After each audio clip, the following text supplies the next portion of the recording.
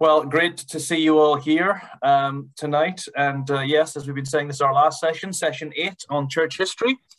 So it's been a real privilege and a pleasure to be welcoming you all every Monday night. And I mean, for a course like this, church history, the minute you mention it to a lot of people, that you think who's going to be vaguely interested. So it's very encouraging to have you here and to see the interest levels and questions indeed that I get afterwards and so on. So that is great, and hope you have found this helpful, even if it's been 90 miles an hour.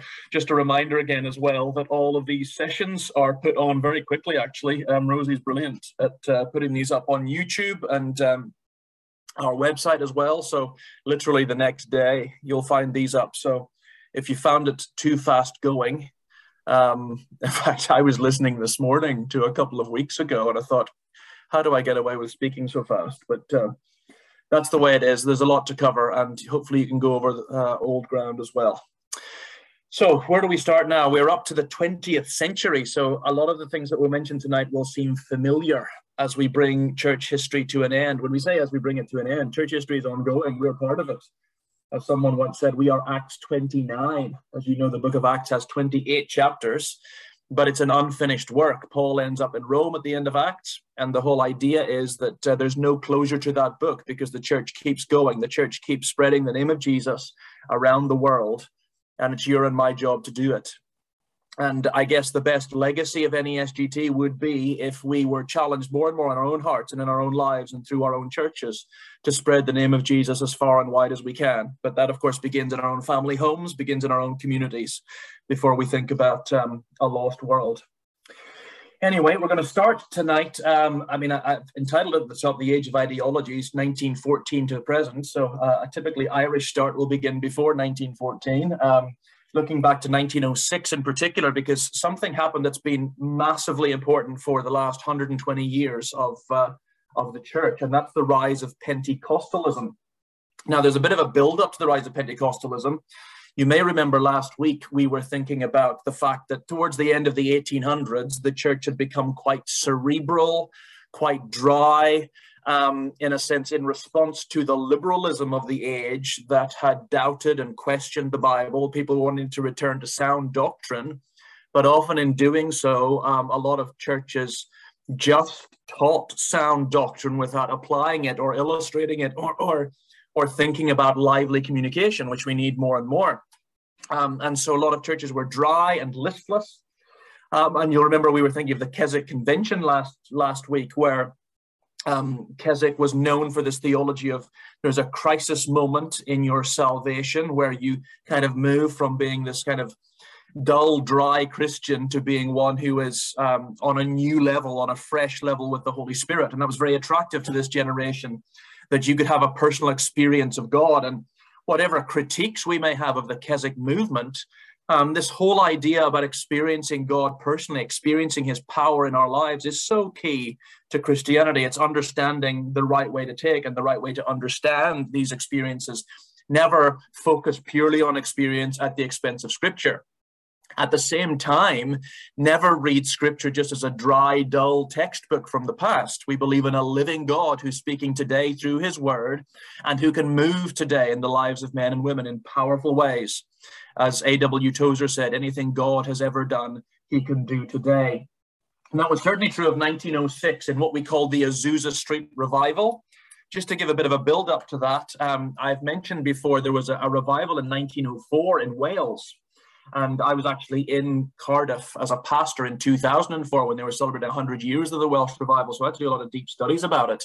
The Welsh Revival began in about 1902 when a group of older folks were mourning the fact that young people were leaving the Welsh chapels. They got together to pray in what were called cottage prayer meetings, which were pretty dull to begin with, just a bunch of old folks praying dryly, a lot of quiet moments and so on. But these prayer meetings developed a fire of their own over a couple of years. And these older folks just didn't stop. They kept going. They persevered. And that eventually led to a fire, which we call a spiritual fire, which we call the Welsh Revival 1904. And between 1904 and 1905, there are 100,000 Welsh people converted, largely through an untrained son of a miner called Evan Roberts, untrained in a biblical sense, no biblical theology degree at all, but he was hungry for God, and he had dramatic experiences of the Holy Spirit of God. And for a year, he went around the whole of Wales preaching with unusual, rapt response from people. The whole culture changed, and police centres were closed, and often police officers became part of church choirs because there was no crime. The crime rate fell. The Spirit moved on an entire culture in a glorious way in 1904 Welsh Revival. In fact, there was a great hymn that came out of the Welsh Revival. What is the hymn now? The minute I want to think about it, I'll forget it. Here is love vast as the ocean, which we have now in an English translation, but it was originally written in Welsh and was a product actually of one of these revival nights. So here is love vast as the ocean, loving kindness as the flood. And the Welsh Revival was known as much as the singing revival as it was of the preaching revival. But Wales had a dramatic impact. You're thinking 1905 now, and I could go through the whole story of how Welsh Revival moved to India and Korea and parts of China, all experienced similar revival experiences. And then in 1906, it kind of all came to a head in Azusa Street, Los Angeles. And in this famous revival, which was the birthplace of Pentecostalism, there was a multiracial group who were experiencing the gift of tongues. They were speaking in tongues together. There was evidence of healings happening and unusual manifestations of the power of God. And it was particularly important that it was a multiracial group because there were racial tensions in Los Angeles, as there have been in American history, and of course outside America as well, in lots of different places. But the fact that these were groups from different races and cultures coming together, all experiencing the power of the Holy Spirit, made the revival even more significant. It made the surrounding culture stand up and take notice. And lots of incredible things were happening from this Azusa Street base. And of course, as often happens in revival, there were folks that traveled to Los Angeles to kind of catch the fire. And to some extent, in a mysterious way, they were able to do that. And the tracing of revival then went from Azusa Street, and people took this revival all across the world. And really, that has been the birthplace of Pentecostalism. One of the great tragedies that the Welsh people would say is that the 1904 Welsh revival seemed to stop after Evan Roberts. That was a year's worth of incredible happenings, and then Wales went back to its old ways again. But when you look at the full impact of that revival period to India, Korea, and so on, and then to Pentecostalism, the 1906 Azusa Street revival, its power is still being felt today all across the world. Pentecostals have become the largest single Protestant denomination. Point B here says Pentecostalism now accounts for 250 million Christians around the globe. Now, this is a figure from a few years ago. That figure will have increased by now.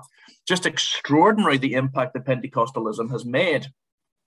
The main denomination of Pentecostalism is the AOG, Assemblies of God. There's a big Assemblies of God church in Aberdeen, which some of you will know, King's Church. And it became, within the AOG, the biggest movement. So it became the single largest Protestant denomination, the Assemblies of God. And it began in 1914, just 8 years after Azusa Street.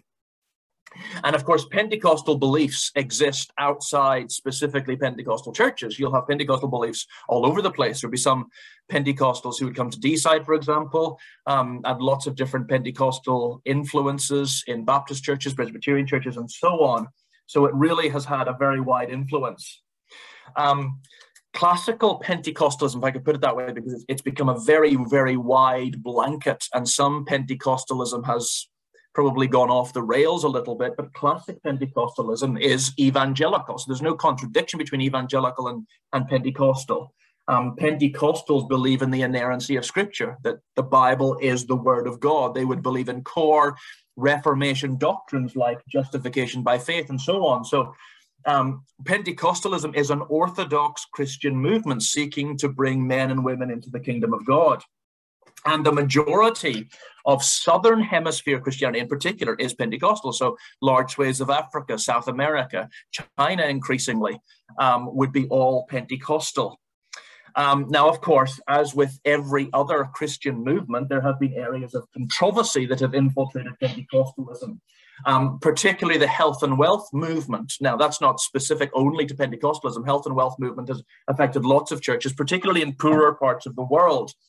And the whole idea behind the health and wealth movement is that, you know, if you're a faithful believer, you will be healthy and wealthy. You give to God and he will give back more financially. Now, I would say scripture teaches if you give to God, he will give back. You will never be found wanting if you give to God. But that doesn't necessarily mean financial. That doesn't necessarily mean health-wise.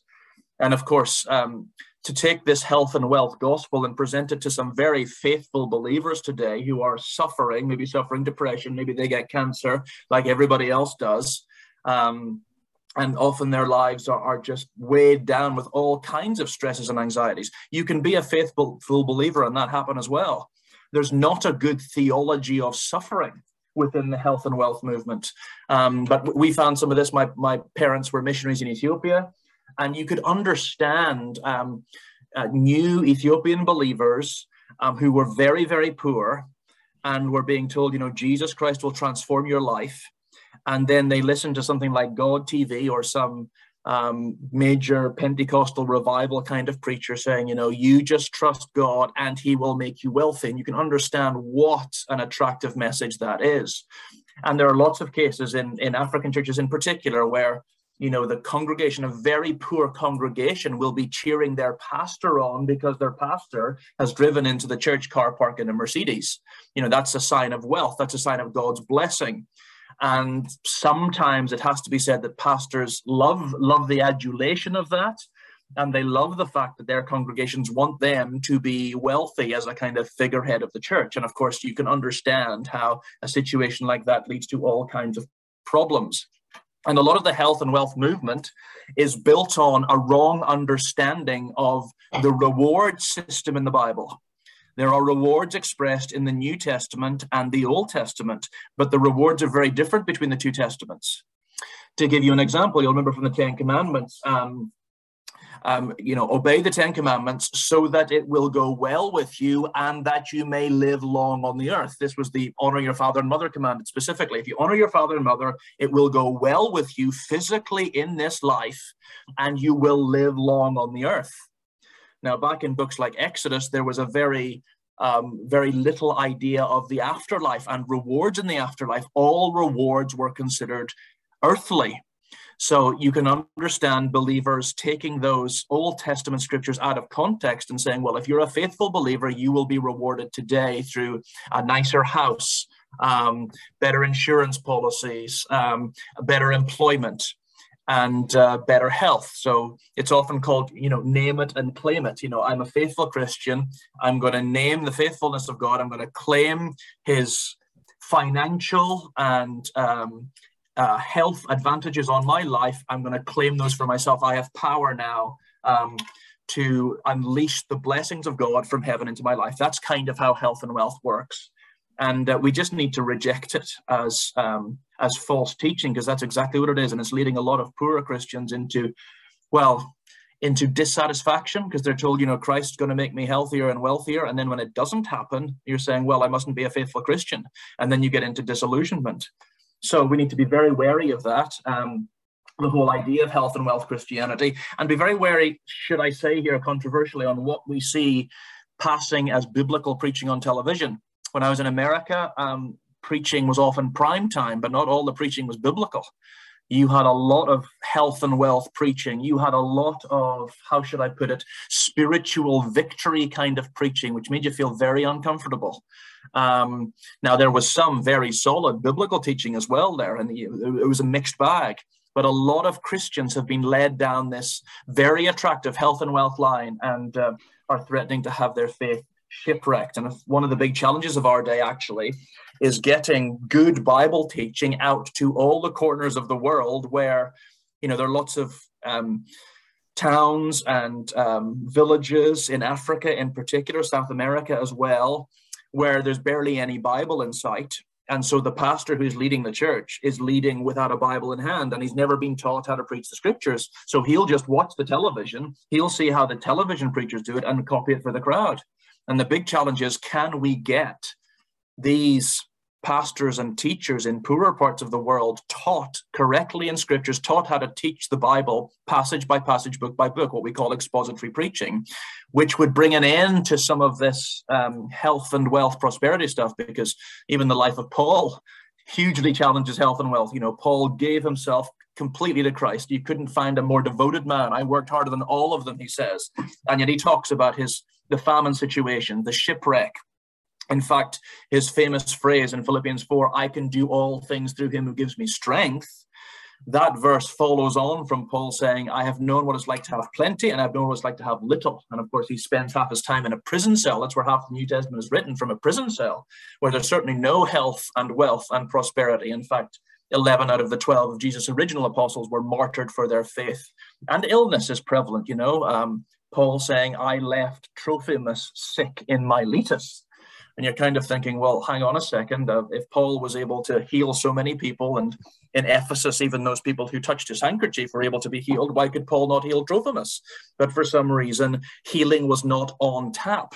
There were certain situations and certain areas where God's power was more manifest than others. So Paul leaves Trophimus sick in Miletus. So it's not a carte blanche offer that, you know, if you're living this victorious Christian life, you'll be wealthy, you'll be healthy, and you'll be able to do miracles and all of that kind of stuff. Now, of course, we also want to believe in the power of God, that God can do anything at any time, any place, anywhere. And the opposite reaction, the kind of very conservative reaction, is, look, I don't like all of this Holy Spirit power talk. That makes me feel uncomfortable. I want to bunker down into my safe little Christianity where I have very low expectations of God. And the truth needs to be somewhere in between. I want to have sky-high expectations of God, who can do anything, who can do more than all we ask or imagine. Ephesians 3 says he can do it all. He can do it now, while also trusting in God's wisdom, that God will respond to our prayers according to his will. We need wisdom. God is moving his kingdom forward in different ways in different places. The way he's working in the West is different to the East, and it's different to the South. His strategy is different in different places. So we need to be aware of a wise God not always giving us what we want when we want it, but giving us what he knows is good for us. Sometimes that'll be miracles. Sometimes that'll be healing. Sometimes that'll be new employment opportunities. Sometimes that'll mean increasing in wealth. It's not that God can't do these things. It's wonderful when he does, and we want to praise him when he does that. But there's no guarantee that faithful Christianity will lead to health and wealth. The reason why I'm, really pushing that point home is because this is I was told a few weeks ago by a fellow who trains preachers in both South America and Africa, this is the single biggest problem he comes across, the health and wealth idea. And he's got to open Bible to people and say, look, this is not what the Bible teaches. What television says the Bible teaches is different to what Scripture actually teaches. Let's take you to the Bible. And as somebody once said, the church in the global South is a mile wide. There are thousands of Christians entering all the time, but it's about an inch deep. It needs deeper teaching so that false doctrines like the health and wealth idea will be set aside, and people will have a good theology of suffering, as we all need. I've said here point two, in classic Pentecostalism, tongues are seen as the definitive sign of baptism in the Spirit. You can understand where that idea come from. 1906, Azusa Street, tongues was clearly there. This was clearly a work of God. I don't think there's any denying that. There were clearly miracles involved. The question is, that experience of tongues, that experience of the miracles, was that normative now? Was that, God saying every church everywhere needs to experience the gift of tongues or else they're not in the Holy Spirit? And Pentecostals historically would have said that tongues is the sign of having the Holy Spirit. So if you didn't speak in tongues, then you had to doubt whether you had, or you certainly needed a new experience of the Spirit to be a proper, mature Christian who could speak in tongues. Now, I've never spoken in tongues in my life, nor has Billy Graham, nor is John Stott, some of the great leaders of the faith. So it's interesting that the AOG, the main part of the Pentecostal denomination, has distanced itself from that historic position. And you remember Paul saying in his diatribe to the Corinthians, when the Corinthians were loving their more dramatic manifestation gifts like tongues, like miracles, like healing, there were folks that had those gifts in this very gifted church, and they were arrogant. They were considering themselves superior to others who didn't have these gifts, two-tier Christianity. And Paul says in that, as he's saying, look, love must dominate in these things. Your gifts are not for yourself, they're for the wider church. And he also says, do all speak in tongues. Different gifts are given to different people. And that certainly necessitates the fact that everybody doesn't speak in tongues. So loads of Christians, the majority of Christians do not speak in tongues and probably will never speak in tongues. Does that mean they're second-class Christians? I think that's a very dangerous place to go. And I think a lot of Pentecostalism has pulled back from that. Allied to that, of course, is the charismatic movement that sprang up kind of late 60s, early 70s. A key proponent of that was this man called John Wimber, a wonderful man of God. He was a teacher at Fuller Seminary and went through great charismatic experiences himself and went around teaching in the Western world in particular about the church needs to be more open to the gifts of the Holy Spirit, and charismatic experience needs to be part of the life of every church at every stage. So this is John Wimber, and I don't know where you stand on these things. It's often a controversial thing. Certainly Christians should not split on this.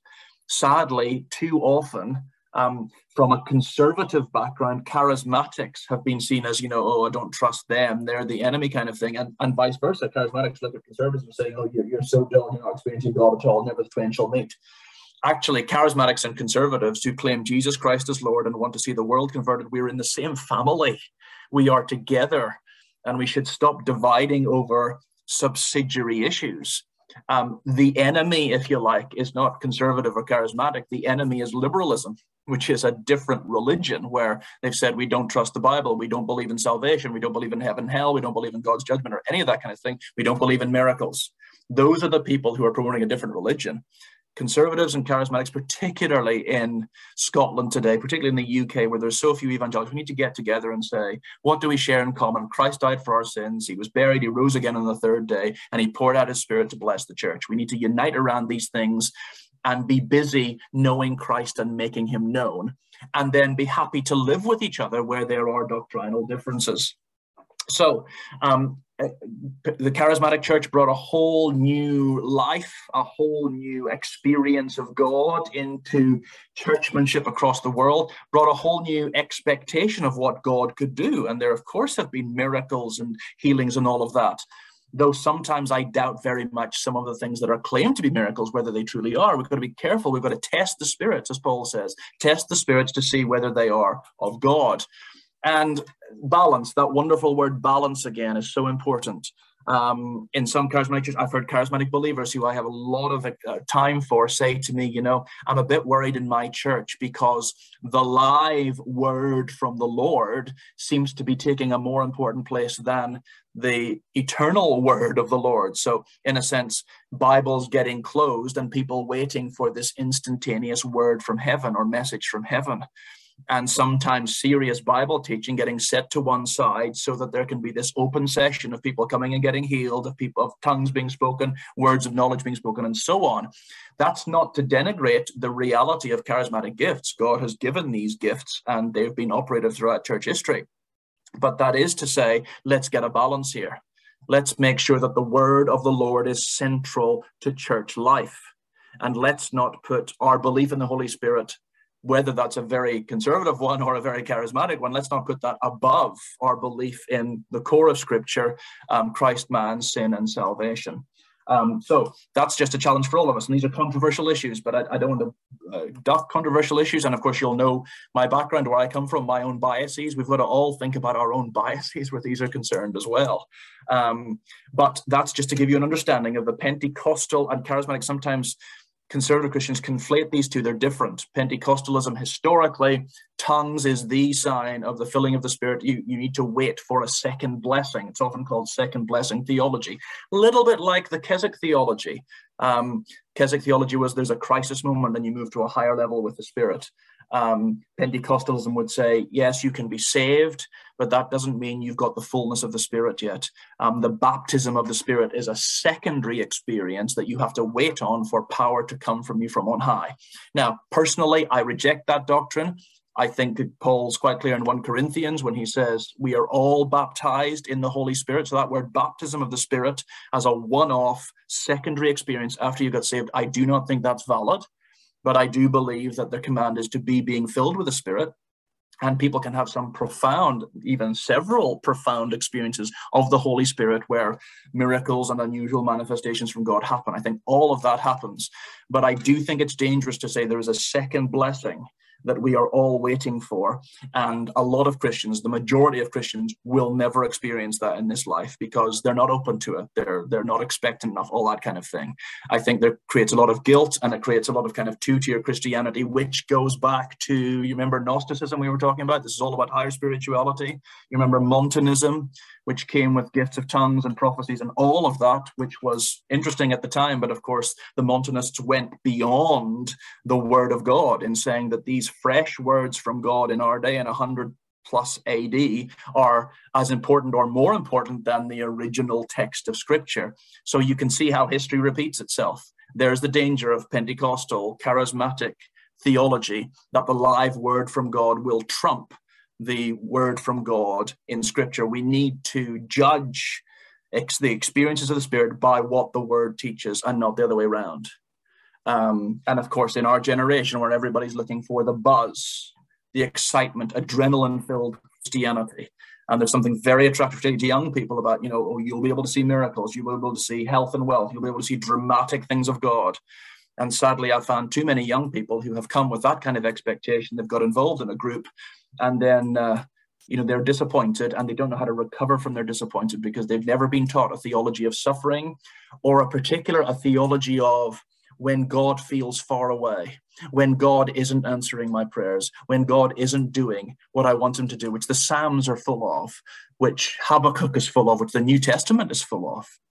You know, it's not miracle upon miracle upon miracle on every page. There are great frustrations, great suffering, often depression among the people of God that can happen while God is real and God is very much alive in our lives. So, hope that makes sense.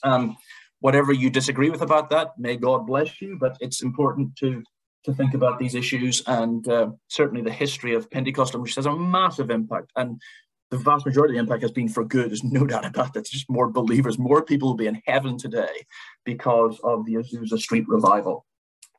Now, to completely change tack from the heights of the heavenlies and miracles and power to number two, the rise of the Nazis. We'll talk about hitting a brick wall suddenly, but of course you cannot talk about the 20th century and what the church did or did not without looking at Nazism. I probably don't need to rehearse the whole history here because we're very aware of it. But the Nazis sought for, in the 1930s, Germany, the Nazis sought for racial purity and glorified the German nation. So they were looking famously, of course, for this idea of the master race, you know, blonde-haired, blue-eyed Germans, which is quite ironic that this man in picture, Adolf Hitler, was neither blonde-haired nor blue-eyed. In fact, he was Austrian, which was something that he became very embarrassed about. He wasn't even a German himself, but the perpetuator of more evil than we can possibly imagine. And of course, as with so many dictators, he saw the people who were opposing him, and he basically killed them off. That's how the National Socialist Party, otherwise known as the Nazis, came to power. And of course, Hitler, in his message, he benefited from a romantic view of Germany's past. Germany had been weakened by the First World War. So Hitler he was such a powerful speaker, a charismatic speaker. You can hear, don't need to understand German. If you just stick on a speech of Hitler's, you can see the charisma of the man, and these people absolutely waiting for this hero figure to come, who would restore the dignity, the lost dignity of the German nation. And as we said, sadly, one of the texts that Hitler used was Luther's own texts of the greatness of the German nation. Remember, there was this kind of compromise as the Reformation was coming that Luther played on as much the idea of German nationalism that was developing during the Reformation and how the Catholic Church was opposing German nationalism.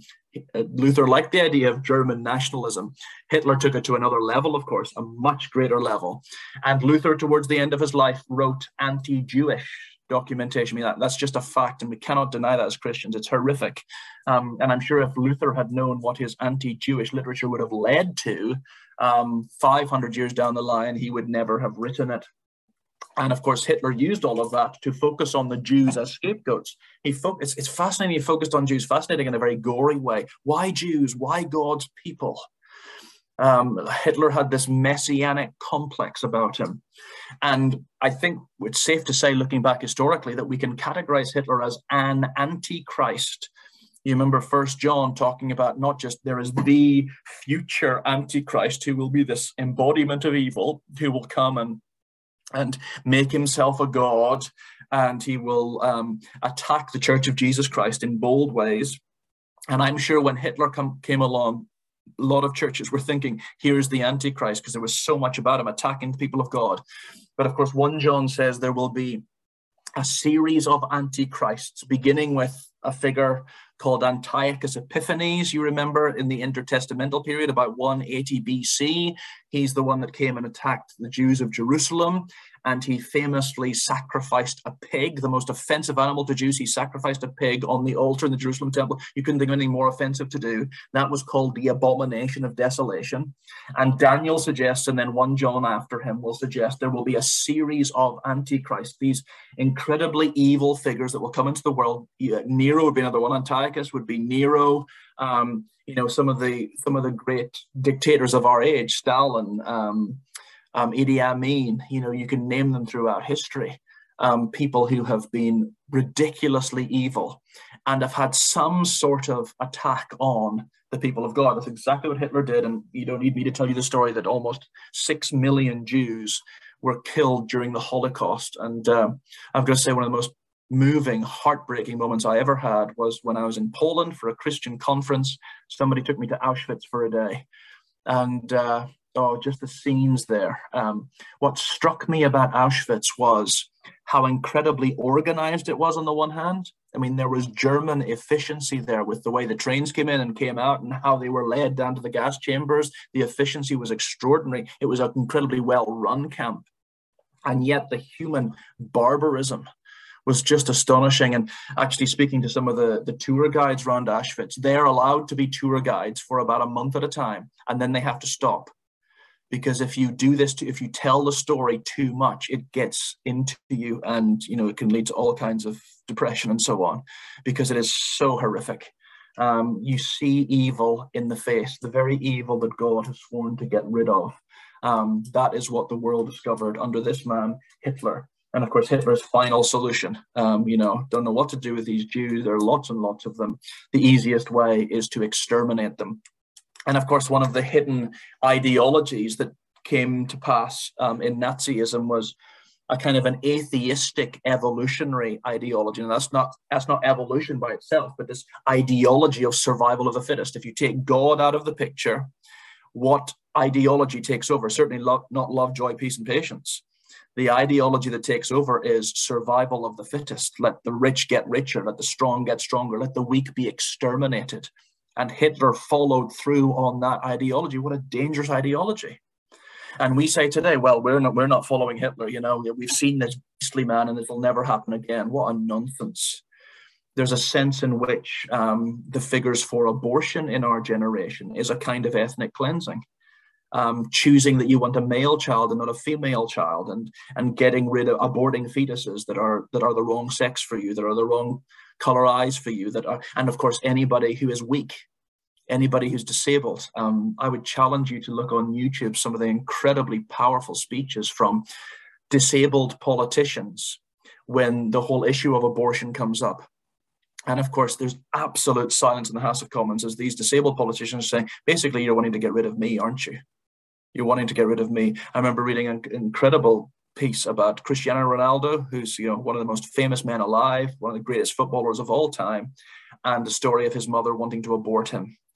And, so grateful that he wasn't aborted and so on. I mean, that is the crime of our age, but it's being accepted in middle-class society. It's being accepted as a reasonable thing to do. Why? Because we've lost the biblical truth that personhood begins at the moment of conception. In sin did my mother conceive me. Your eyes saw my unformed body. Clearly, when David in Psalm 139 is talking about the fetus in the womb, he's thinking of absolute personhood. Here's somebody made in the image of God, and therefore to get rid of that individual made in the image of God it's killing. It's killing, except it's glorified killing now. There's a guy called Peter Singer, a philosopher in the States, who's following the atheistic idea to its natural conclusion. You know, if we say we can kill babies up to birth, because they're not useful, to society, and because they don't fit. They cause too much trouble. They cause too much money for our health services and all that kind of stuff. That's the rationale often. Very, very, very few babies are aborted because the mother's life is in danger. There's about 2% of all abortions are because the mother's life is in danger. That's the one area where you would say, I could understand why somebody's gone down an abortion route. The vast majority is abortions of convenience. And Peter Singer has said, well, if we can kill babies up to the time when they're born, why not afterwards? And he's basically making the argument that's being accepted in some parts of American culture that a baby is not really contributing to society until they're about 4 years old. And he would argue for infanticide up to 4 years old. And the scary thing about this man is he's very well educated, and he speaks very coolly and very reasonably on one level, but it's just following atheism to its level. If there's no God, then that person is not sacred. They're not made in the image of God. So we revert to the survival of the fittest ethic. And if the survival of the fittest ethic is true, let's get rid of the weak. Let's get rid of those who we don't want, so that the powerful can prosper. Which is just astonishing. And we were just saying, I think my youth pastor was talking to me today and saying, you know, this outcry from the world over Ukraine now, over children being killed in Ukraine, over the unfairness and injustice of it, that does not tell you that the human race is built on survival of the fittest, does it? Not at all. The world, even the anti-God world, is furious at Putin, at the evils and the violence. And they call it evil, of course, because there is such a thing as good and evil, isn't there? Putin is demonstrating there's such a thing as good and evil. And the average man in the street in the UK is crying out for, where is justice? Who's looking after the little ones? Who's looking after the innocents? The human race is not built on the ethic of survival of the fittest. We're made in the image of God with the compassion of God. And in a sense, one of the few good things that have come out of this Ukraine conflict are people sensing that image of God within them, saying, this is right and this is wrong, this is good and this is evil, the innocents need to be protected, we need to send money to aid victims, we need to send help for refugees, countries need to welcome in refugees, all of that, that's image of God stuff going on, not survival of the fittest. And we need to keep singing that tune so that when a Hitler comes along again, and he will, and Putin has certain traits in that direction, then we need to say survival of the fittest is not the ideology we live for. Let's return to our Judeo-Christian values, where human life is sacred and we must preserve it at all costs. Scary thing about the whole rise of Hitler was how the church responded. A lot of Protestant churches, and again, we've got to put our hands up and say a lot of Protestant churches, they either looked to Hitler because they loved the message that, you know, German Christians loved the message that here is a pro-German leader who will make us strong in the eyes of the world. And they loved that so much that they were prepared to overlook the evils, the atrocities that Hitler was committing, at least in the early years. So Protestant churches either looked to Hitler or they just kept quiet. They just kept quiet. They're scared that they would be the next victim of this dominant, pathological leader. You can understand the fear thing, but it made me think of that great quote, the only thing needed. I think, who was it said it? Was it Nelson Mandela? Or no, Martin Luther King said, the only thing needed for evil to flourish is for good men to do nothing. The only thing needed for evil to flourish is for good men to do nothing. That was very much at the heart of what was happening in the churches. And there were two main leaders, Martin Niemöller and Dietrich Bonhoeffer, who said this compliance with Hitler that was happening in a lot of Protestant churches, that is just awful. And so Niemöller and Dietrich Bonhoeffer, one of my heroes, they set up an alternative church called the Confessing Church. And Bonhoeffer did tremendous discipleship work with young German Christians, and of course opposed Hitler and everything he was doing. And Bonhoeffer was very open. We need to give our lives for opposing Hitler. And Bonhoeffer was famously involved in a plot to assassinate Hitler at the height of Hitler's evils, called the Valkyrie plot. Tom Cruise actually acted in a movie presentation of this Valkyrie plot, but Bonhoeffer was part of that. Bonhoeffer was this outstanding evangelical pastor who stood against Hitler, and of course, because of that, he got into trouble. And he ends up in Flossenburg concentration camp. And a lot of the writings that we have of Bonhoeffer today come from this time when he was in prison or a concentration camp, and he writes a series of letters to Christian disciples, to different churches in different places, saying, keep strong in the faith. This is what true discipleship's all about. Dietrich Bonhoeffer was the man who, I think, backed up C.T. Studd's original quote, "When God calls a man, he bids him come and die." Dietrich Bonhoeffer took that literally, wholehearted, whole life discipleship. And of course, he would have to give his life in concentration camp. It's a very moving testimony of the guy who was in a room with him in Flossenburg concentration camp. He said, "I've never seen a man who, when he got on his knees, was so sure that God was listening to every word he said." Dietrich Bonhoeffer's faith got stronger and stronger the closer he got to his execution. And of course, in the end, they hung him, as they did so many others. But he stands out now. His writings stand out now. His call to whole life discipleship stands out now because he lived it, and he became a martyr, if you like, of the Nazi regime, but a very godly pastor as he was going through it. And interestingly, Martin Niemöller, who became a leader with Bonhoeffer, there's a very famous scene early on when Niemöller was not standing up against Hitler and was joining in with the other church's kind of fear and acquiescence to Hitler. And Niemöller comes to visit Bonhoeffer in prison. And he says, Dietrich, why are you here? Why are you here? It's not worth this cost. And Bonhoeffer turns to Niemöller and says, "Martin, why are you not here? Why are you not in prison? Why are you not prepared to take a stand against this evil?" And we need to think in our day as evangelicals, how much are we going to put our heads above the parapet to call evil what it truly is? We'll suffer for it, but it's what Christ calls us to in our age. There was another great German theologian called Karl Barth, who called Christians away from their Nazi support, and he went back to the central claims of Christianity.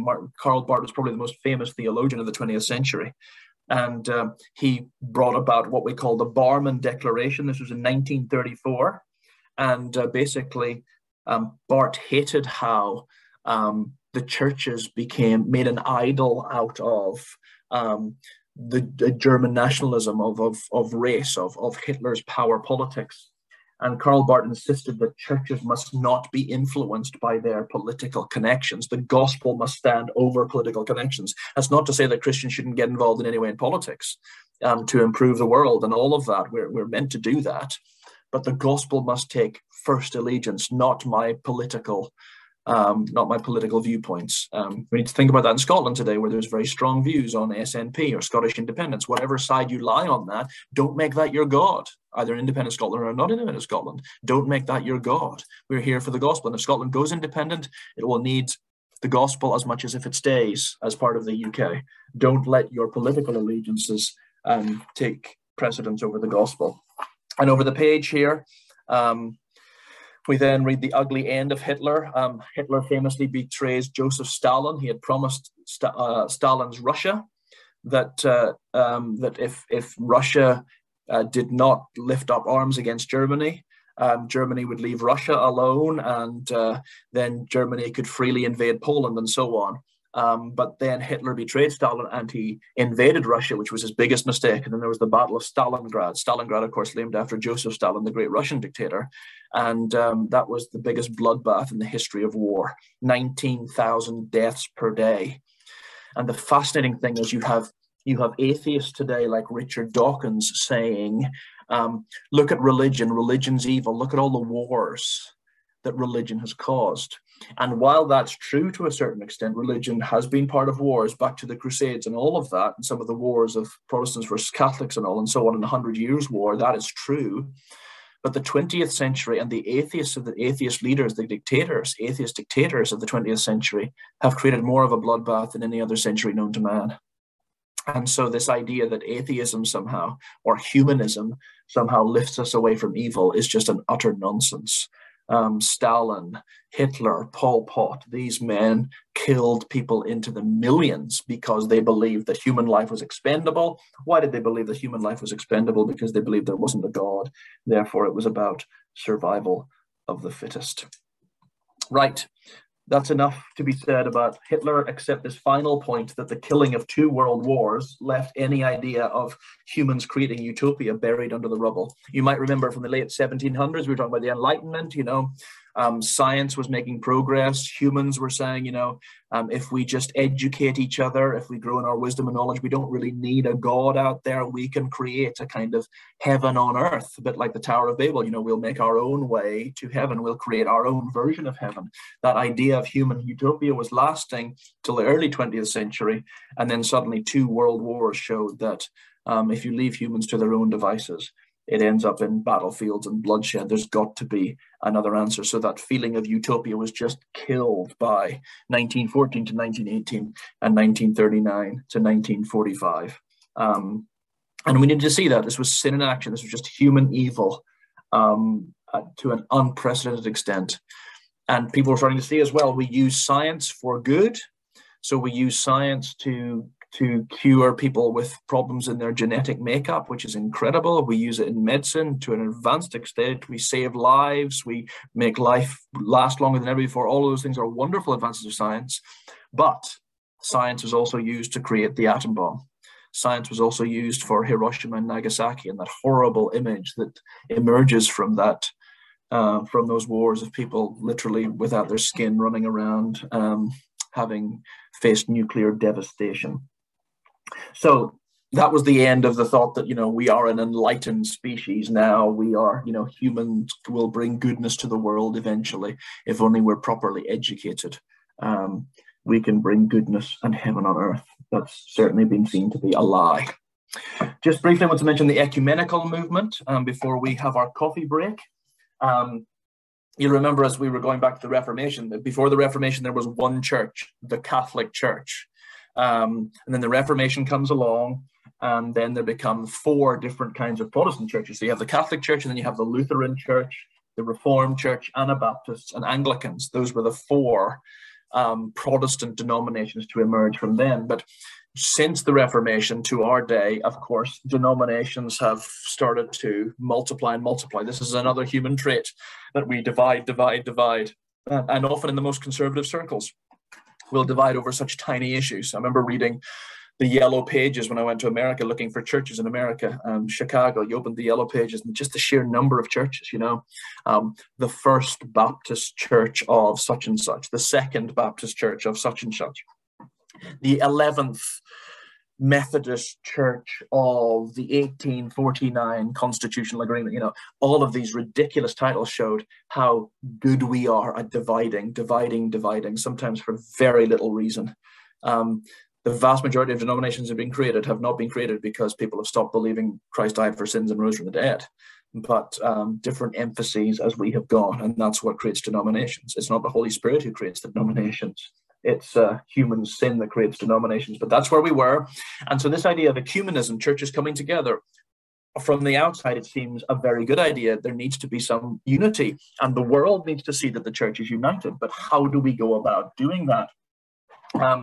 So in the mid-1900s, there was this desire for some form of unity among diverse churches, and the World Council of Churches was formed in 1948. Of course, just a few years after the war had brought such devastation. And there was this thought of, mankind is better than this. And of course, the church looked and said, how do we make sure that we are united enough so that these kind of divisions that lead to horrific atrocities don't happen again? So here's a picture of, well, you can see there's the Pope there, probably some kind of Presbyterian minister to his left. And then you have Greek Orthodox ministers, Russian Orthodox ministers, all of that kind of thing. And there was this World Council of Churches formed in Amsterdam, 1948, including Catholics, Evangelicals, and Russian Orthodox. And there was a famous international missionary conference that took place in Edinburgh, of all places, 1910, very famous conference. Scotland, of course, have sent more missionaries per head of population across the world than any other nation on earth. That's a wonderful thing.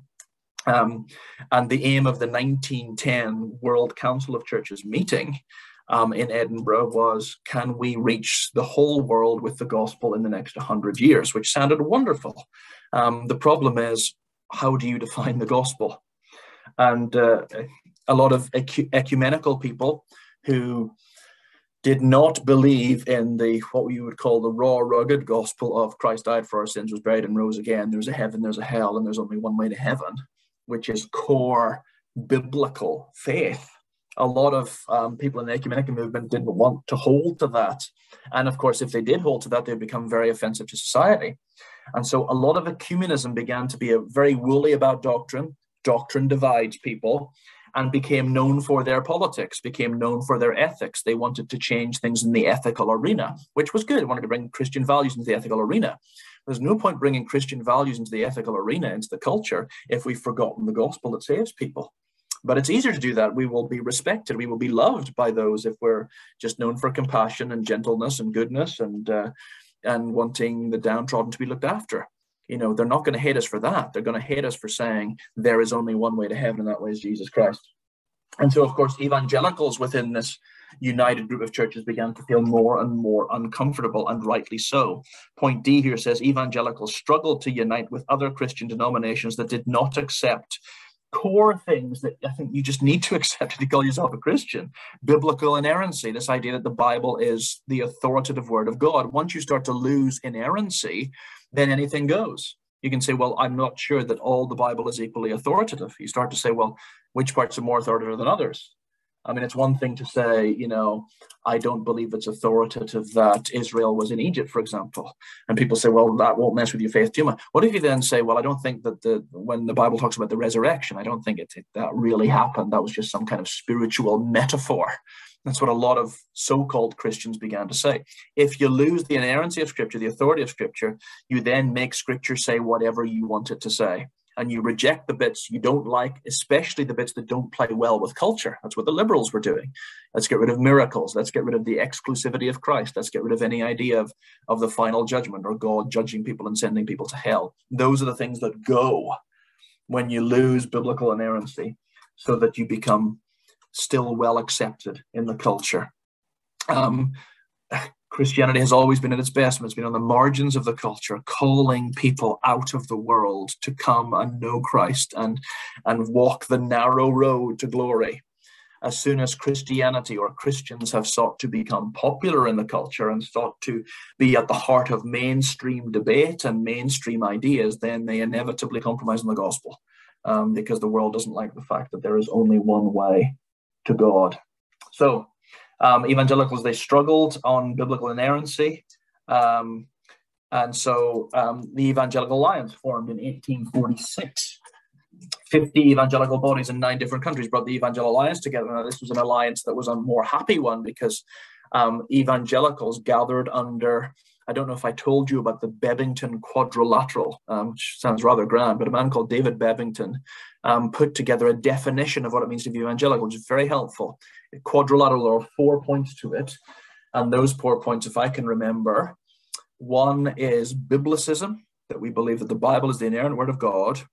Number 2 is conversionism. We believe that people are born in sin and need to have a moment of conversion to pass from death to life, where they are sinners and then they repent of their sins and they receive salvation. They need to go through that conversion event. So biblicist, conversionist, crucicentrist was the other one. We are cross-centered people. The cross is the centerpiece of God's work of redemption. We must come to the cross and confess our sins and believe that he died and rose again. That is the great act of salvation at the center of evangelical belief. And then activism. It's not enough just to believe Christ died for our sins and all of that. We need to go out actively and change the world, both through social action, improving people's lot in life and being good news to the community, and also preaching this gospel in a missionary sense, calling people to faith in Jesus Christ. Activism. So those are the four parts to the definition of evangelicalism. And so the Evangelical Alliance began, but of course, Evangelical Alliance has seen problems as well, as evangelicals are always faced with this issue. Will we compromise when culture is clashing with our views of the authority of the Bible? Will we compromise that? And lots of evangelicals had, and they've become non-evangelicals as a result. Famously, back in the 1850s, the great Baptist preacher C.H. Spurgeon, he broke off from the Baptist Union and he broke off from the Evangelical Alliance, because a lot of evangelicals in his day were saying, no, the Bible is not inerrant. And he says, you must hold to this or else you cannot be evangelical. So he split off, and Spurgeon's church became the largest single non-denominational church in the world, actually, at the time, in what was called the downgrade controversy, as people who claimed to be evangelicals were downgrading the Bible. They were downgrading the radical, exclusive aspects of Christianity. Anyway, I hope you recognize these two faces on the screen now. On the left is John Stott, and on the right is Billy Graham. To my mind, I mean, these are two of my heroes, and to my mind, the two most influential, godly leaders of the 20th century, and we owe them a debt that we barely even recognize. John Stott on the left is your kind of articulate biblical scholar. He was a pastor at All Souls Church in Langham Place for most of the 20th century, and yet he traveled around the world, traveled to Africa in particular, South America, often teaching and training pastors in areas that were greatly economically deprived. And he's left behind him a whole network called Langham Scholarship, which still to this day encourages poorer third world or majority world pastors to get good theological training. They're given scholarships to come over to the West to get good theological training, with the promise that they'll go back to their home countries, hometowns, and they will bring the gospel to their own areas. So that's John Stott on the left. One of the finest Bible teachers, and he is still the best commentary writer I've ever seen. When you read John Stott on something, you think there's nothing else to say. He's been so thorough and so clear. He has covered it. And a man who bleeds the Bible. And on the right, of course, the late great Reverend Billy Graham. So if Stott on the left is your teacher figure, Graham on your right is your evangelist figure. And the two of them were close friends. And I think it was their godliness that was part of their close friendship. And in fact, if Stott had not passed away before Billy Graham had wanted John Stott to take his funeral. That's how close the two men were. And they're very important for how we understand mid to late 20th century in the West in particular. Billy Graham was a Youth for Christ evangelist, a fiery evangelist, but he was also an evangelist during the ages of massive technological increases where, video and television could take you to various parts of the world. There were huge stadia now being built across the world for football and concerts and all of this kind of thing. And Billy Graham developed an organization along with a singer called George Beverly Shea and tremendous administrators. And Billy Graham was such a man of integrity that he was welcomed in almost every arena in every part of the world. Billy Graham still holds the record crowds for places like Madison Square Garden in New York, some of the biggest venues in the world. He has sold out, if I could put it that way, though he never charged for his rallies. But Billy Graham brought the gospel to more people in the 20th century than any other individual in the history of the church, I think it's fair to say. There are incredible pictures in a book about his life in Seoul, Korea, where the panoramic camera can't even take in the number of people. There were over 1 million people in attendance listening to Billy Graham preach. And what he preached was incredibly simple gospel. This was it. There was nothing new, nothing novel. He preached, John 3:16 was his favorite text to preach. God so loved the world that he gave his only son.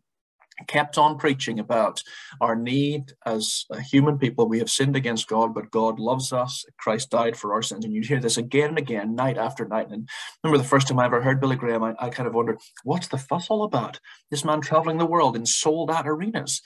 And yet this gospel is so simple. But that was the anointing. It was a man who preached a simple, direct, clear gospel and loved people and had a massive integrity about him. This was the thing. My father-in-law worked for Billy Graham for several years and knew the rules of the group. So, for example, Billy Graham became more popular than some American presidents, and he was often close confidence of presidents all the way down.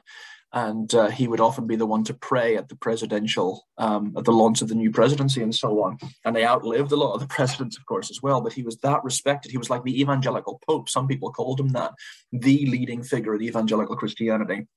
But of course, if media and journalists wanted to catch him out, this was the guy to catch.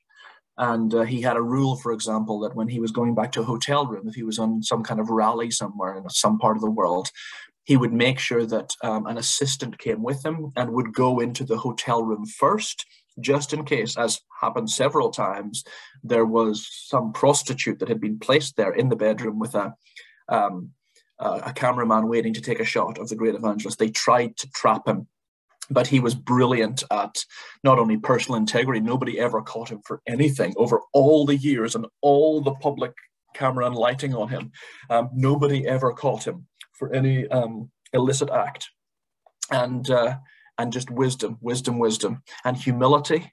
They would say he would come to a new country, and rather than trying to impose an American evangelist style on that new country, he would listen to the leaders of the local country, to their needs. And he was a servant. Remember Gregory the Great in the 600s, that Pope who was called the servant of the servants of God. There was a lot of that in Billy Graham. In fact, what united these two men, Stott and Graham, was humility. Godliness clothed in humility. It's a beautiful trait, and God used these men powerfully. Billy Graham on the evangelistic side, preaching and bringing more people to Jesus Christ than any other individual in the 20th century. And then John Stott, who was there to mature the church, to build the church, and traveled widely, India, Africa, South America, teaching, preaching, encouraging young pastors to mature in their preaching and teaching, so that the church would not be a mile wide and an inch deep, but it would grow deeper and deeper and deeper. And the legacy of these two men is still continuing. And of course, John Stott and Billy Graham were interested in unity. You cannot be a Christian who's not interested in unity. But if the ecumenical movement is not the way to unity because you downplay truth, then what is the way to unity? You must fight for this unity.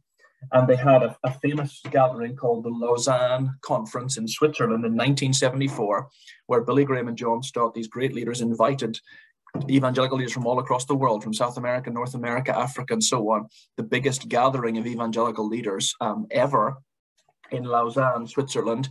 And they ended up with the Lausanne Declaration, which basically said, we are wanting to defend the core evangelical tenets of biblical inerrancy and the need for the world to hear the gospel.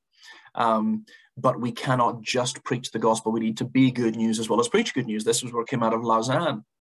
In fact, in the first few days of the Lausanne conference, there were some South American ministers in particular who were getting very frustrated because there was a very westernized, slightly capitalist version of Christianity that was being preached from the platform. And the South American leaders came and said, we don't like this because we come from very poor, impoverished churches, and we cannot just talk about pure evangelism, just talk about John 3:16 without saying, how do we help the poor? How do we help the needs of the poor? And so the statement that the heads of Lausanne were going to write, which was very evangelical, had a social action piece added on that John Stott himself wrote, basically calling believers in the West to live simply. That is something we have failed to do, to live simply. The dream in America and the rest of the West is, let's make as much money as we can. Let's head to the suburbs. Let's live our, isolated little lives with all the conveniences and comforts all around us.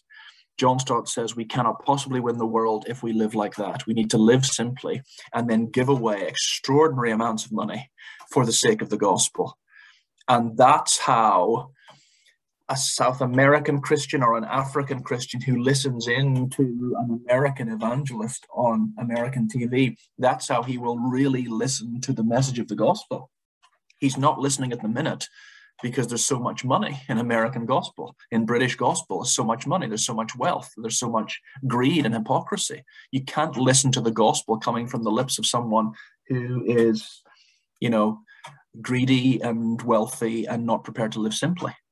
John Stott wrote books that were bestsellers. I mean, his Basic Christianity book, over 3 million copies were sold. All of the proceeds of his books go into gospel work. He himself lived as a single man in just a tiny unit, not even a flat, in All Souls Landing Place in London. It was a little annex attached to a flat. That's where he lived all his days. This man who could have traveled the world, an Oxford Don, a man of high intelligence, high intellect, who was blessing the church across the world. He lived simply. And I look at my house today, two cars, you know, an electronic garage door, and thinking, what have I done? What are suburbs all about? You know, kind of, let's escape from the needs of the world, the crying needs of the urban poor. Let's retreat to our leafy suburbs and live out a comfortable existence while claiming to worship God. That's not good enough. We cannot reach the world for Christ, even if we get the message of the gospel across with great modern technology, as Billy Graham did. We cannot get that if that message is hollow, because we're not living a gospel-centered sacrificial lifestyle that's more prepared to give than it is to receive. So there's a challenge for us all, myself included. Just to move on a little bit from Billy Graham and John Stott, another great 20th century evangelical figure is C.S. Lewis. C.S. Lewis was an atheist, and of course, a little bit like Paul's journey of life was set out for him. You know, Paul, this zealous Jewish theologian, who gets saved by grace when he was going in a good works direction, gets saved by grace, and then the very mode of his conversion then leads into his powerful ministry. He then brings the gospel of salvation by grace to lost people because he's experienced it in his own heart. C.S. Lewis, in the same way, came from a very educated, academic, atheistic background. And so his coming to faith meant that he was able to speak into an atheistic academic world. And this is what he did magnificently. And of course, he's most famous for his Narnia novels, where he brought the message of Christianity through books that children could read. I remember us in primary 5 in school in Northern Ireland, my teacher, Mrs. Bell, for the last 15 minutes of every day would read through a few paragraphs from C.S. Lewis, The Magician's Nephew, or The Last Battle, or The Lion, the Witch, and the Wardrobe.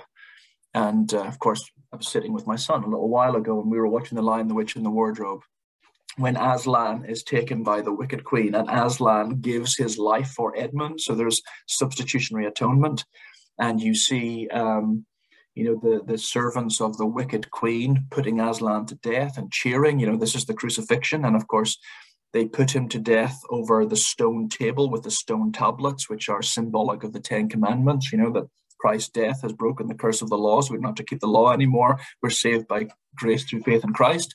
And then, of course, as everybody's mourning the death of Aslan, he comes back to life again and wins a great victory over the Ice Queen. And here was the genius of C.S. Lewis, that he brought Christianity in this literary, popular level way through regular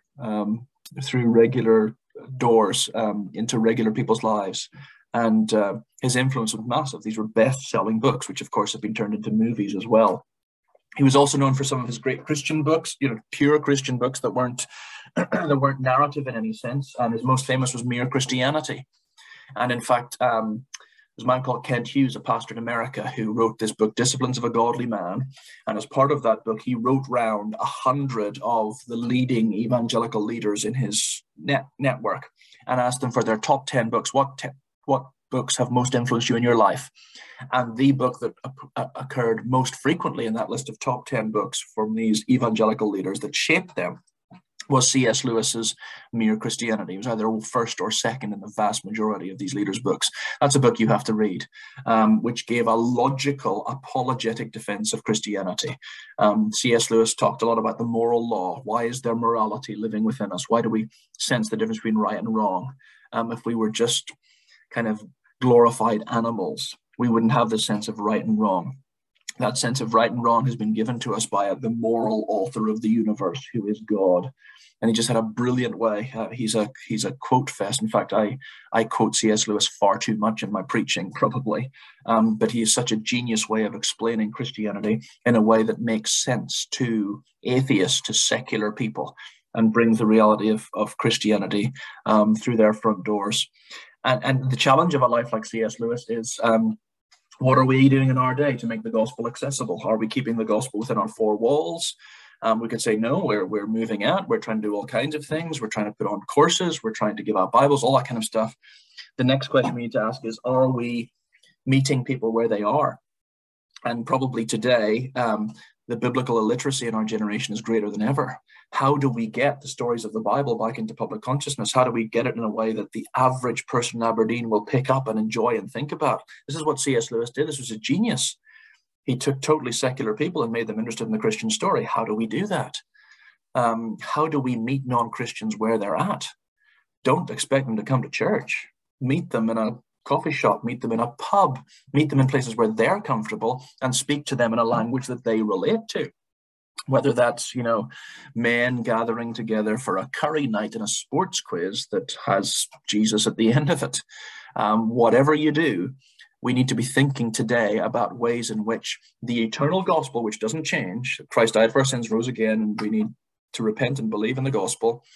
That eternal message needs to be packaged in a different way by each generation. What's the way to package it for 21st century people? Have we thought of that? Where people don't have the first clue.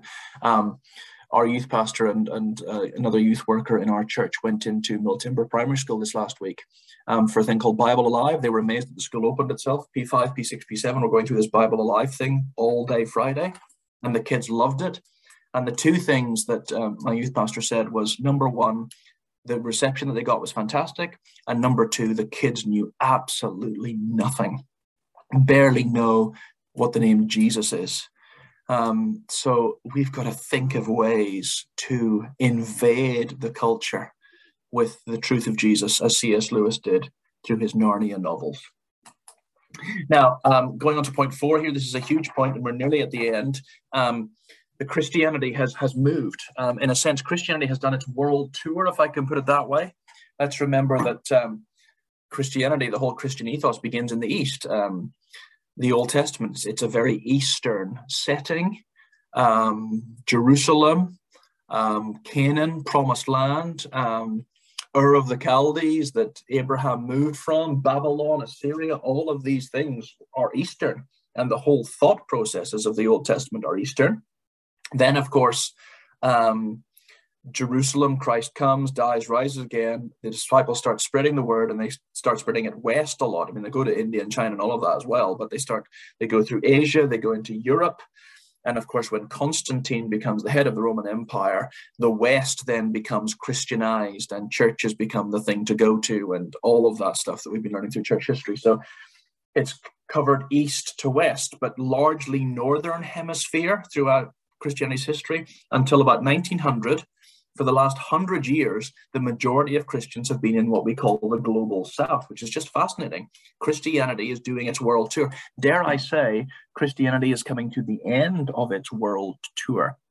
Remember Matthew's gospel saying the gospel will reach the ends of the earth and then the end will come. So we are waiting as Christians for the gospel to be available to every tribe, tongue, nation, and language. And we could almost say it's there. Certainly the gospel is available even through satellite TV and internet and all that kind of stuff to just about every soul on the planet if they want to listen. But now the global south is where the majority of Christians are. I've said here, more people have become Christians in the last 100 years than at any other previous time. We need to remember that, particularly in the West, where churches are in decline. You look at Scotland today, you look at Western Europe in particular, and you think, well, churches are emptying. This is a bad day for Christianity. That's nonsense. It's only a bad day for Christianity in Western Europe, which has had Christianity for about 2,000 years. It's known Christendom. It's had its day. Now the places that are alive with the gospel are South America, large swathes of Africa, China, and so on. Millions upon millions coming to the faith, and Christianity is still the fastest growing people movement in the world. People think Islam is. That's just not the case. It's just a lot of the conversions that are happening in the global south are happening largely among poor people that don't hit the news. There's an awful lot of conversions over the last 20 years in intensely Muslim countries as well, where people are literally dying for their faith. But people movements. There's a book I read recently about a wind blowing through the House of Islam. This whole idea of all the 1.6 billion people who would call themselves Muslims today. It's looking at all of these Muslim people groups and then saying, here's where revival's happening. And they would say a revival in a Muslim situation is where more than 1,000 people in a particular people group have come to faith in Jesus Christ. And the number of those people movements is extraordinary, but it'll never hit the news. Certainly the Islamic states won't let it hit the news. And, Western journalism isn't particularly interested in that kind of stuff, but it's happening. Christianity is expanding more rapidly over the last century than any other time in human history. And the missions of the 1800s and 1900s have brought explosive Christian growth to Latin America, Africa, and most recently China. The China story is thrilling, actually. Time magazine had a whole center spread a couple of years back on the growth of Christianity in China. The Communist Party in China would be worth about 70 million members. They would say that Christianity in China, now Catholics and Protestants together, so a whole range of Christianities, if I could put it that way, but they count for about 100 million people. And so in large areas of China, the government is bringing a crackdown now to stop churches flourishing. And maybe your church has experienced Chinese students coming across, wanting to learn about West and Western values, because China wants to become the superpower, and they want to gain all the economic knowledge and industrial knowledge of the West. So send their students out to the Western universities, get the best education they can, and then come back to China and use that to build up China. While that is happening, of course, a lot of these Chinese students are hearing the gospel and coming to faith and going back to China and starting house churches. I mean, there was a guy came to Deeside, very, very meek kind of guy, very quiet kind of guy. In fact, I barely thought he was a Christian, but he got baptized when he was with us and went back to a certain area of China. And last I heard, he had started his own house church. This guy who wouldn't say boo to a goose had started his own house church in China. That's just the expectation now. And the church is growing like wildfire in the midst of persecution. But here is how Christianity has moved. In 1900, 10% of world Christians were in the global south, so 90% were in the north. But today, 70% of all the world's Christians are in the global south. Now, we've got to take these percentages as Christianities rather than, it's not all necessarily born again, Bible believing evangelical Christians, but 40% of Africa is officially Christian, nominally at least. That's 360 million people out of 790 million. And you can see it, in the UK, the reason why evangelicals are holding their own at about 2% of the population is largely because of African immigrants who are leading African churches. Those are the ones, coming from Africa who are keeping the evangelical figures in the UK high and who are involved in outreach and giving. The financial giving of some African churches is just extraordinary. But there's a sign as well that, Christianity has moved. The powerhouse of Christianity now are, when you hear an African Anglican bishop talk about the complete compromise and nonsense ethics of some of the Western Anglican bishops, you realize that Christianity in Africa is much stronger than it is here. Global South Christianity is largely Pentecostal, as we've said, and charismatic. More than 1 in 4 believers today would be in the Pentecostal charismatic movement, largely because, and this is the other interesting thing, the whole idea of power encounters, miracles, those are being seen more in poorer spiritual conflict areas where there's animism or witch doctors or that kind of thing. A lot of those power encounters are being seen more in the global south than they are in the Western world. I've said down here at the bottom of the page, the Western mindset tries to explain away demons and exorcisms. That's why we don't see very much of that stuff here. It doesn't mean it doesn't exist. It doesn't mean that God's power is not moving. You remember in the New Testament, of course, while Paul is able to do all his miracles in Ephesus, where there's great spiritual warfare and people are throwing away their magic books and all of that, where there's great overt spiritual conflict, God does his miracles and people have to touch Paul's handkerchief and they're healed. Whereas when Trophimus is sick in Miletus, Paul doesn't heal him, can't heal him. God shows his power at different places in different ways, depending on the cultural context. So, these power encounters, if you hear about one of these power encounters in an African village somewhere, don't doubt it. Don't doubt it. There's no cessationists in Africa, I can tell you. I heard some, very conservative brethren Christians who were cessationists. The idea that, God doesn't work miracles today, that was just in the early church. And, God's power of healing and all that kind of stuff, that was just for the first generation as the church was getting set off. Now there are no miracles. You go to some parts of Africa and Latin America and you'd get laughed out of camp by people there who've just seen too many miracles to deny them. And in fact, there's an excellent 2-volume academic text by a man called Craig Keener, who's one of the best evangelical scholars of our day, a Pentecostal guy. and the 2 volumes, 1,000 pages worth, and the 2 volumes are called just Miracles.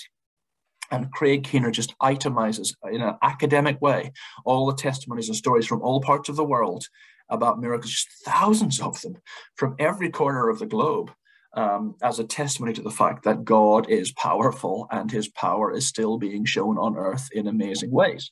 Just because I don't necessarily see them every week at D-side doesn't mean he's not doing it. But of course I can't manipulate that or say, I'll pray to God and he's going to start doing some of the stuff at D-side on Sunday morning. That's not what we're talking about here. What we are talking about is God works differently in different parts of the world, depending on the spiritual background of a lot of those people. But we continue to pray with sky-high expectations that God will move his hand in the West again, and he might show his mighty hand at work in an undeniable way so that people will say that there is a God. We need to keep praying for that, praying for God to do miracles, acknowledging, of course, that the greatest miracle that he ever does is to bring someone from death to life. Conversion is still the greatest miracle that God does. You heal the body, it will die again. You heal the soul, it will never die. The power of a healed soul is the greatest power on offer today, and we pray that God would move his hand again among us, even in the West. Very interestingly, as we turn the page here, page 6, our final page. I'm sorry, I hadn't even mentioned this average annual population growth thing, Christian average annual growth. This is just on a graph here, the impact, how Christianity has grown. So you see Europe on the far left, it's grown the smallest Christian-wise. Africa and Asia have grown the largest. So that's just to show the movement in our generation from about 1900s, that Christianity has moved to the global south. And of course, missionaries, we sent missionaries out from the UK, late 1800s, early 1900s, they went, lots of the places that they went to, villages, towns, whole cultures were converted. And then those churches sent missionaries back to us. We need missionaries sent back to us. The number of African missionaries in London, for example, folks that have been sent back from places where the gospel went. And now they say, well, the most needy place is the UK, the most needy place is Western Europe. Let's send missionaries back. Praise the Lord that that's happening. We need missionaries sent back to us because Christianity, while it's on the wane here, is booming elsewhere. But on to page 6 now, as we finish off here. Just mentioned in this point 4 here, where we've talked about Christianity going to the global south, power encounters happening, and all of that kind of thing, that in Southern Christianity, if I can put it that way, just destroying the power of the devil is often a more important theme to Southern believers than Jesus being our substitute to die for our sin. You see, now both are true, of course. Jesus has conquered the devil through the cross, and Jesus has died as our substitute to save us from sin. Both of those are true, but which is emphasized more depends on the people's experience of Christianity. In the very independent West, where we are today, where it's all about my personal savior, my personal salvation, we are liable to go for this, to emphasize this idea of justification by faith, that an individual sinner is saved individually by Christ's imputed righteousness, by Christ's substitutionary death on my personal account. Whereas if you're in the global south and the way the gospel has come to you is by seeing some dramatic power encounter where God overcomes sickness, disease, whatever, then you are more liable to think of Jesus as a savior in the sense of that he defeats the devil, which he's done both, of course. Now, you need to be careful in the global south that a lot of those Christians who are, let's say, experiencing power encounters and therefore build a version of Christianity on kind of adrenaline-filled Christianity, power encounter Christianity, they need to be taught that Christ died as a substitute for our sin. They need to be taught about personal repentance and faith and the rugged road of discipleship, and not just in the sense, wait for the next power encounter. And for us in the North, the opposite is true. We who believe in this kind of personal, quiet salvation where I have peace with my Savior and so on, I need to raise my expectations of the power of God as I see Satan building his throne in Aberdeen. I don't just sit back and take that. I say, Lord, move your hand. Destroy the purposes of Satan. We have folks in D-side, for example, working in Tillydrone at the minute with drug addicts, and drug addicts coming to Bible studies, and they're just held captive by these forces of evil. And we need to pray that God, in miraculous power, will release these men and women from the things that bind them so that they will come to see Jesus Christ personally. So Jesus is both our substitute. He died for our sins, and we repent and personally receive him as Savior. But he also has the power to overthrow the devil. Both are true at the same time. And we emphasize one or the other depending on our experience. What time are we now? We are 1 minute to go. So just to finish off here, this last point here, the West has descended into post-Christian secularism. Aren't we aware of it? What are the big issues of our day that we need to be aware of that conflict with proper Christian discipleship? Well, here's one big one that we know is there, but we don't know how it impacts us. I shop, therefore I am. Consumerism has taken over the West, shopping malls. That is our God today. I remember John Merson, my co-pastor, showing 2 pictures of London in the 1900s, where the tallest building was St. Paul's Cathedral, built to the glory of God by Sir Christopher Wren.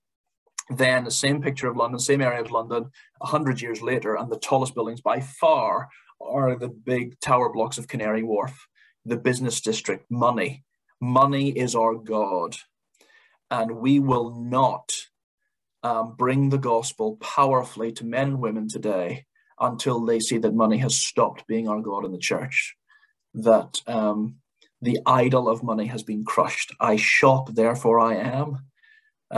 We judge each other according to our material possessions and not according to our souls. And while that remains the truth in the church, we will always be a church that's hindered, and there will be no power in our gospel.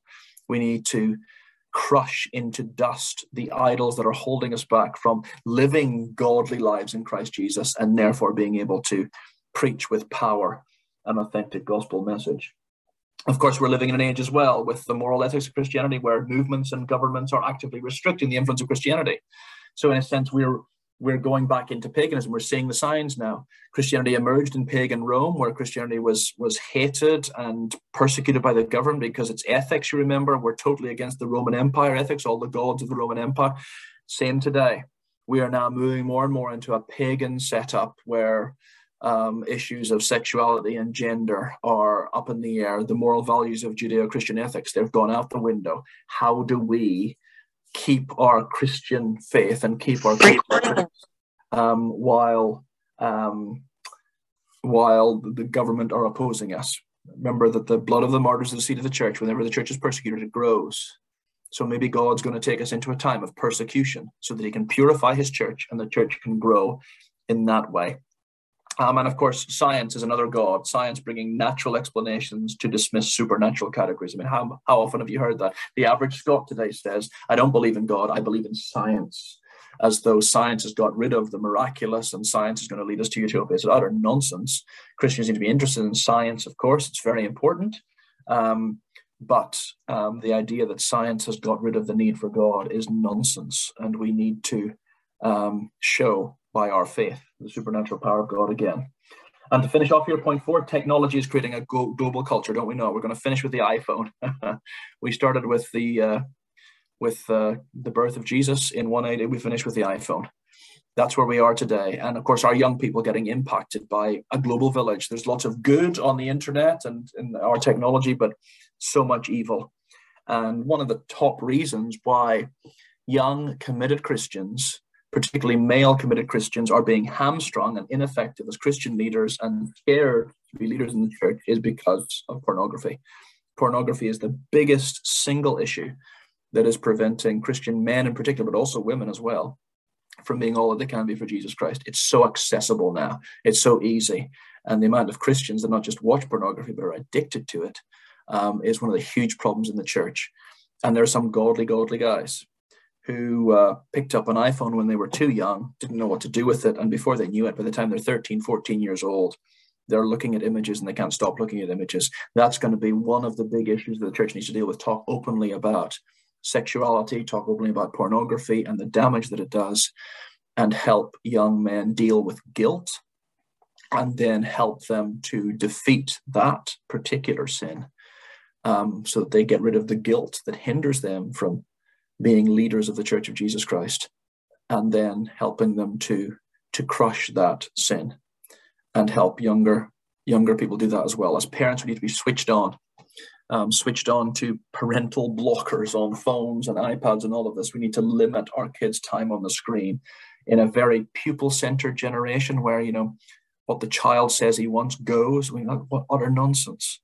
Parents need to have the authority in the home to say, you're not watching that, you're not doing that, and let me help you tread a path through the moral quagmire of Western consumerism, of Western sexual confusion, and of just outright pornography and evil that is one click away. I need to watch myself of these things. I'm 50.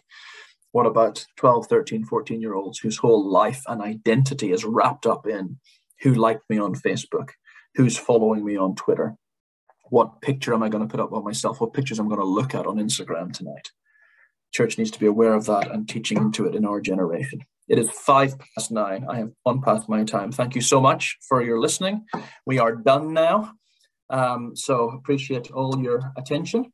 And let me just close us in prayer now, and praying for you and your family, your loved ones, the churches that you represent, that we will learn the lessons of the history of Christianity, which is continuing. We are Acts 29. We're here to take the gospel that the first apostles brought. Let's take it with power, with relevance, and with a belief in a God who can do more than all we ask or imagine. Father, I pray that you would move among us, that we would see your hand at work in our day. Thank you that we began today by thinking about Pentecostalism and the power of God moving in the beginning of the 20th century. Father, may we see the hand of God move again in our day. May we have high expectations of what you can do. May we live holy and godly lives in a generation full of confusion and moral relativity and making a God out of science, Father. May we show that the God of Scriptures is alive today, and he's living in us and through our churches, and help us as churches to take this eternal gospel and package it in a way that the average man and woman who is clueless today walking up Union Street, who's clueless about anything to do with the Bible, help us to package it in such a way that we can communicate to them in a language they understand, so that more and more men and women in our generation come to know Christ. Thank you, Father, for this time and for all the folks that are listening, and pray that you will bless them in every way, and that you would move your hand once again in this nation. In Jesus' name we pray. Amen. Amen.